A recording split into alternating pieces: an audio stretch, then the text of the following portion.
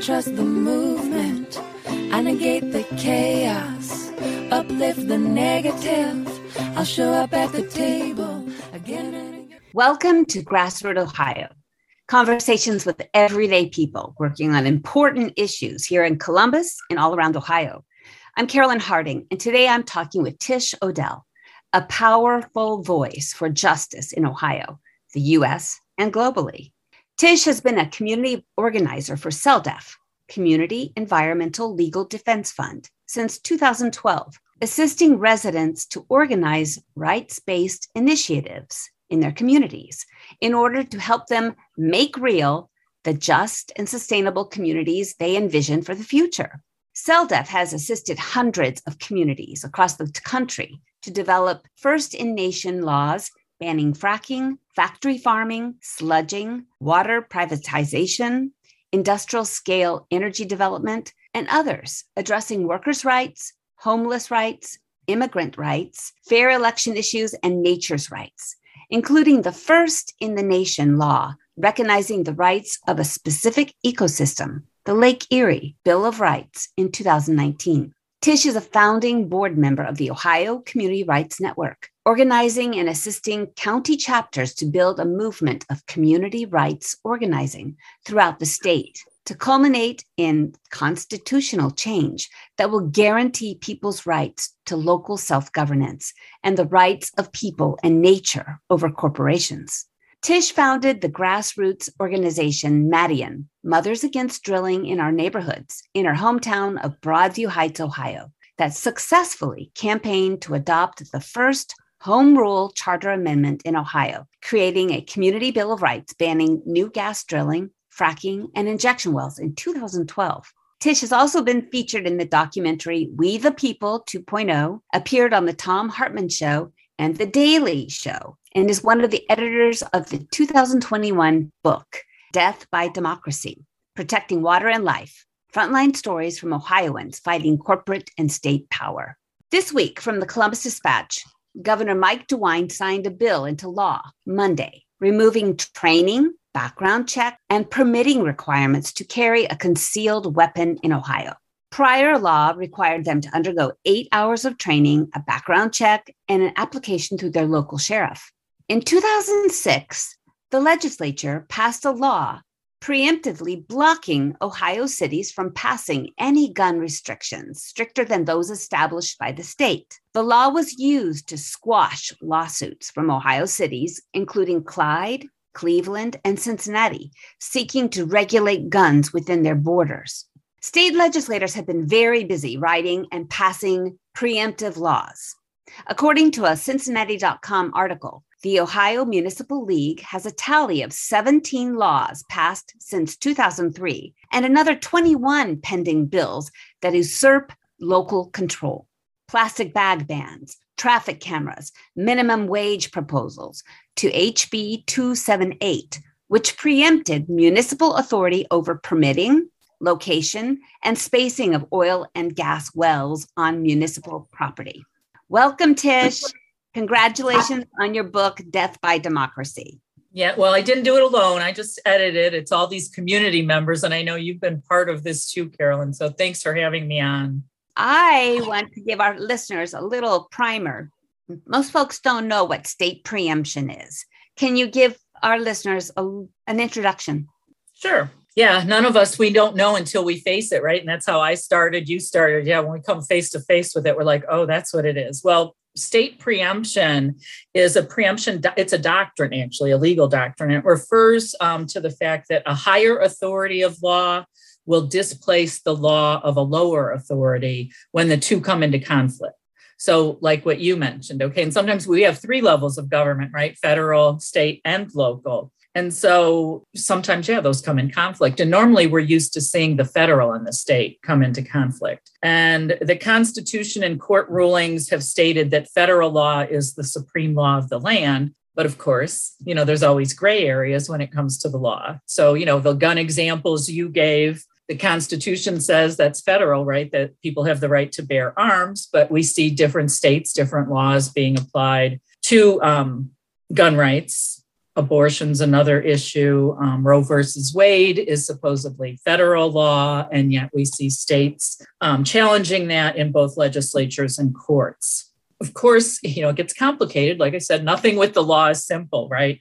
So we also have two trains of thought, one called ceiling preemption, which is what you've described with the gun law. So that, in other words, where the state and federal law sets the maximum level of protection for rights and people's health, safety, and welfare. So local governments can't pass laws setting more protective or more protections because the state or the federal level is already the maximum. But we, in contrast, there's something we believe, floor preemption, which is where the state or federal sets just the minimum level of protection, and that local law should be able to provide greater protections. So just as an example, take the Clean Water Act. I mean, that's a federal law. Well, the state can pass laws that are more protective of the water than what's in the Clean Water Act. They can't lower the standards, but they can pass laws that are more protective. Well, we feel that local governments should also be able to set more restrictive protections of the water in their jurisdictions, but not below the federal or state. So kind of like as a progression. Of course, the courts don't necessarily agree with us on that. So tell me, this has been happening more and more in Ohio, state preemptive laws. What is the purpose and why are they doing this? Mm-hmm. Well, and I know me and you met back at Democracy School back like 10 years ago already. And we learned about, our Constitution, right? And it's the opulent minority. So our founding fathers were part of this opulent minority that protected their interests, the wealthy minority. And a lot of them are still pushing for this because they know there's more of the people, right? Numbers wise, we have the numbers. So how do they do this? And they've formed a system. So it's ultimately about control over who gets to make the decisions, right? Who decides which projects go forward, who decides rates of taxation, who decides how those tax dollars are spent, who decides what and if we get to vote on certain things or for what people. So, again, they put this system in place that protects the minority interest since the beginning, and it's just continued. We've been propagandized that we live in a democracy by, for, and of the people, and that illusion survived for centuries, and it's really going strong today. And preemption laws, they figured out this is a tool. It's one of the tools they have. It's not all the tools, but it's a pretty powerful tool that, like you said, they're using a lot today. And it's the easiest and most expedient way to make sure that those minority interests remain intact. When you think about the electoral system and how rigged it is, so they can outspend, right, any of us, like in our local community groups, on candidates or issues that maybe we want to put in place. I mean, they control the two largest political parties, and they have people, I think, conned a bit, because they're always throwing around, we're a law-abiding society, or we're a society of laws, or that whole thing. Well, once they pass a preemption law, and the people didn't have anything, we didn't get to vote on it, right? It doesn't go on the ballot. And they pass it, and then they use that whole statement of it's the law. Mm-hmm. You can't do anything about it. It's the law, and so I call it, when I talk to groups, it's the law syndrome that we suffer from, because we think because they've passed the laws that, it's ingrained in stone and there's nothing we can do about it. And they use these, obviously, these laws to stop us locally from putting in place laws that we feel would be more protective of our communities. Okay, Tish, I'm going to stop right there. I know with the Columbus Community Bill of Rights, it was the state preemption bill that the ODNR has complete jurisdiction over siting, drilling, waste disposal. So how can a group like ours and all the other community rights groups and communities, how can we defang these preemption bills? Mm-hmm. How can we regain our rights to protect our communities? Right. I mean, that's a big question, right? Yeah. That's why I asked you. Well, no, and how do we? Well, it's how do we resist anything that we consider unjust and illegitimate? I mean, it's my personal opinion that this is all done. I mean, it's illegitimately that they're passing these laws. I mean, and we have lots of examples here just in Ohio. We saw and I'm forgetting the year exactly, but it was House Bill 463. And it was a preemption bill on giving boards of elections the authority to look at the substance of initiatives passed or presented by the people. And just to make clear, because some people might not understand, but in Ohio, that's a constitutional right we have. And it was actually grassroots activists from the past. So around 1900, in the 1900s, early 1900s, they felt the state legislature was corrupt and that it was not representing the interests of the people. And so they fought to get initiative for all of us that we have tried to use, the people in the book, Death by Democracy, and a lot of us in our communities, and breathe life into that. And what that was a way for people to legislate directly. So we know the legislature can pass laws and legislate, but the constitutional right of initiative that they fought for was to put the people to be a check and balance directly on the legislature. Mm-hmm. And seen as an eroding of that. So that House Bill 463, it was actually a foreclosure bill. And they inserted this language in about initiative petitions and that the Board of Elections has the right to preempt us from putting things on the ballot. They also did it again after LIBOR passed in 2019. Lake Erie Bill of Rights. The Lake Erie Bill of Rights, sorry. Yes, they put in after it passed, they didn't want any more rights of nature laws in Ohio. So the day before the budget bill, which is a several thousand page document, goes up for a vote, they inserted language in, and it was Representative Hoops from Northwest Ohio. And through public records requests, we found out that it was the Ohio Chamber of Commerce that wrote this language preempting rights of nature, inserted it sneakily in to the bill, and it just passed. Most legislators probably didn't even know it was inserted in there.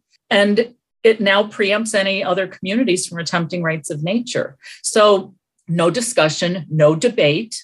It wasn't introduced on the legislature floor. People couldn't come in and give comments, even other legislatures. That doesn't sound like democracy that, I learned about in school or what I think of when I think of democracy. So we're going to come back to this at the end of our show.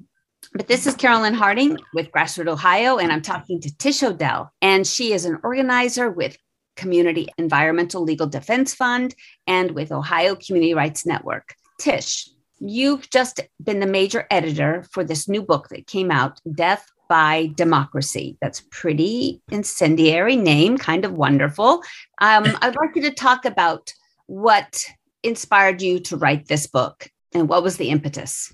Well, after I worked with all the communities directly in the book. And so, I started in my community 2012, 2013, then I think is when the first Athens started in 2013 and a couple of other communities. And honestly, you don't think in the moment when you're doing it that it's going to be that impactful or that you're in the middle of a movement, that it's not just that single moment, but it's a movement. And so looking back and reflecting on 10 years and all these efforts by all these communities in Ohio and what had happened, we started talking about it and said, this is very powerful. And maybe it started out as a pamphlet. We were just going to do a pamphlet and went to the community groups and said, oh, why don't you just start putting your stories down? It's something we're not really good at. Other cultures are better, I think, at documenting their histories and what they've done. And so it started out, and at first I was going to limit them to words, because some of the community groups said, well, how many words should we write? And then we're like, just write it down. Just start writing it all down. And it just kept getting longer and longer. And what was funny is some of the groups even forgot pieces and I reminded them, and then they wrote things and I had forgotten about. So, it was really a good exercise. But even for myself, when I read them all together, it was so impactful. Like to actually see it laid out, like how it was all three branches of our government that were the ones that were actually squashing the people's efforts to try to protect their communities or to use their democratic rights that they have, their constitutional rights. So it was the administrative branch between the Secretary of State's office, and the Attorney General. And then there was the legislative branch, obviously passing these preemption bills. And then the judicial branch just backed them up. So it was like, the people, I was like, it's actually our democracy, what the institutions that we believe, protect our democracy are actually what's squashing all your efforts. What do these communities have in common? I know there's 7 of them and they're all over Ohio. Are there any elements besides their democracy being squashed? What do they have in common? Well, I mean, they all worked on initiatives, either local laws, or some of them worked on charters. And to put these on the ballot, again, breathing life into their constitutional right to do this, and to give voters in their communities a chance to have a voice. Like we're talking about preemption laws, people don't get to vote on those. So people feel like they have no control. And really, that's what a lot of this all is. It's about who decides. And right now, the system's set up so there's this small minority that is deciding everything for us. And so these initiatives in these communities all started because they wanted to give the people in the community a voice. And signing petitions is a great way to do it, because what people, when they sign a petition, doesn't mean that they're voting yes or no. It means I want the chance to vote on it. Mm-hmm. Mm-hmm. That's what was taken away from all these communities that were kept off the ballot. And then the ones that did pass, like in my community and the Lake Erie Bill of Rights in Toledo, they were challenged by, again, that wealthy minority that's in control. I call it the corporate state a lot of times, and went to court, and the courts overturned the laws that were passed by the people. So in my community, it was 2 drilling companies that didn't even reside in the community. And yet they overturned the vote of 67% of the people.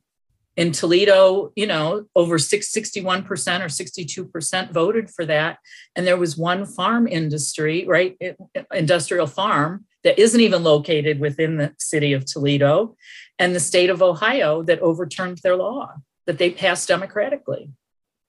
So, Tish, I'm friends or colleagues with most of the folks that have written these chapters. And I know with the Columbus Community Bill of Rights, we aren't finished. We're not finished with our pursuing a charter amendment for the city of Columbus. And if you look at other illegal activities that have shifted to becoming legal, a lot of times, like the vote for women, it happened by Susan B. Anthony going to vote and getting arrested, or it happened by one state making it legal for women to vote. It takes people of courage. It takes leaders of courage. And I feel like in Ohio, our leaders haven't felt enough courage to buck the threat of state preemption. They did in Pennsylvania, in Pittsburgh. They enacted a Bill of Rights to keep fracking out of Pittsburgh, even though there was probably a state law that they couldn't. So what needs to happen for folks to go past these preemptive laws that are written most often by corporate interests for their own profit? Right. And, and it's difficult because it's, again, how do laws change? Yeah. Look back to history. How do laws change? And again, and when you think of it as a power shift, because I've talked about that a couple of times, this is all about power and control. It doesn't come easily. And it's not any one thing that's going to make that happen. It's by the people. Again, we really do have power when we fight collectively. And that's what this is. I mean, the reason they passed the preemption bill against rights of nature after Libor is because it almost like kind of let a genie out of the bottle, right? Rights of nature, it was covered by all kinds of media outlets, not just in Ohio, but nationally, internationally. And what do they fear the most? Being exposed, right? Because when people, like you said, a lot of people don't know what preemption is, right? So like this book, by going ahead and passing laws, even if then they get overturned or they don't get on the ballot, that's all about exposing the system and how it's working so that people understand you can't change a system when you don't even understand how it's working. So to me, a lot of this work that we're doing is to expose and educate people on what's really going on, because the illusion, they're so good at like convincing us of certain things that aren't real. So this illusion of democracy, well, how is it democracy when people, they're controlling. Look at even at the presidential level, the federal level, right? I mean, did people, did Bernie not get on the ballot because there was some game playing going on? So all this idea that if we just elect and they keep us divided and separated by labeling us, right? They label us conservative or liberal or Democrat or Republican, when in reality, a lot of the things that happen locally in our communities, they impact all of us, no matter what label is on us, right? So we all want clean water. We all need clean air. We all want healthy food. And yet we know who's benefiting from the way the rules are set up right now and not protecting those things. And unfortunately, folks oftentimes won't take action until they feel and actually are impacted by the harm. Because right now in Columbus watershed, there are currently 13 active injection wells taking radioactive toxic frac waste into our watershed. I mean, it's going to impact our water supply. But for some reason, the city of Columbus, the courts, the Board of Election, they're not worried about it. They're not wanting to be proactive about our resources. And at the state level, if someone gets elected to become a state rep, what can that person do to change, to make it possible that folks can protect their communities from industrial harms? Like you said, it's going to take brave people. And we just had an example a few weeks ago. A state rep from New York State reached out to us at CELDF and said he wanted to propose, and his name is Representative Pat Burke. He wanted to propose rights of nature law for the Great Lakes. He originally proposed one for Lake Erie, but through this, because there's a lot of cultural shift in thinking that has to happen too. This whole idea of green energy and all these different things, but that's another conversation. But he decided and said, you know what? I see that the Great Lakes are all interconnected. I mean, even just protecting one isn't enough. And he has children, and we had long conversations, and he understands more now, I think, about rights of nature. I mean, that's an evolving thing, and we can talk about that. But he was brave enough to propose it. And what was interesting is he said, well, some of my strong environmental, groups that support my candidacy and being a state rep, he goes, I want to talk to them. And then came back to us and said, well, you know what? One of our groups, our biggest supporters, doesn't support the Bill of Rights. And I said, who's that? And he said, the water keepers. And I said, really? Well, oh. And I said, that's interesting. So we even got on a call, me and Ben Price with CELDF, with the water keepers people. Good. They just won't support it because you're going to get sued. It's illegal. It's unconstitutional. And, they're not willing to stand up and take that risk. But they will eventually, when they realize that the success that this movement is having. Tish, there are so many fronts in this fight, and and so many ways to reach an objective. And the Bill of Rights and the rights of nature is a powerful tactic. Right. And what I was going to say, but he didn't let that stop him. I was afraid then we were going to come. He's like, do it if the water keepers don't support it. But he was brave enough. So back to that again. And you're right. They may evolve in their thinking. I mean, we've seen it in Ohio, but that whole idea, we're all going to have to make personal choices, right? What's most important and what are we willing to stand up for? And is getting sued, scarier than your kids being poisoned? Those are all choices that people are going to have to think about and make. And, this belief that we think that there's agencies out there that are protecting us and our water and our air. And when you get into this, like you said, Carol, when it happens to you and your community, you realize they're not. It's part of the illusion. In fact, a lot of those agencies are on the side of the industry, or they're getting payback or something, because they're definitely not making choices to support, our rights, community rights, or the nature's survival. Right. I've found that. Yeah, that's why I said when you mentioned preemption, that's one tool, and that's the regulatory fallacy we talk about, because people don't understand how that works. They give it names like, the Environmental Protection Agency. So of course you think it's protecting the environment. When it's in reality, the more you get into this, you realize that's not it at all. That's there to regulate it. And we're living now with the, consequences of regulating harm, not stopping it. And it's not good, but that's one tool. Corporate constitutional rights is another tool they use to, squash our efforts and, not being able to create the just and sustainable communities we want. Those are all things we come up against. Well, let's continue on with the rights of nature, because I know that CELDF has actually helped, Ecuador, one of the Latin American countries that passed rights of nature in their constitution. Can you talk about that? Yeah, actually, the very first rights of nature law, and what a rights of nature law is it actually recognizes that an ecosystem has the right to exist, flourish, regenerate, some people say, naturally evolve without human-caused disruption, that an ecosystem is entitled to legal personhood status, and so has the right to defend itself in court, a court of law, against harms. So to me, what it is, it's kind of leveling the playing field a bit, because right now, nature and all of us in our communities can't really get into court to defend those rights. And so it means the scale's been out of balance and out of whack. And so, of course, again, when you think of it as a power shift, that's why those with all the power and control are so threatened and, by rights of nature, because it's trying to level that a bit more. Doesn't mean that everything's going to go away. Some people have made silly comments that, you just, this is going to take over and change the whole court system, or this is going to, we're not going to be able to cut our grass or cut down a tree in our yards. That's not it at all. But it's looking at the entire ecosystem and realizing that we humans are part of that ecosystem. We're not separate from it. How can we be healthy if nature isn't healthy? So when I was 5 years old, sorry, Tish, when I was 5 years old, I was vacationing up at Lake Erie. And that was back in the 60s when it was so polluted.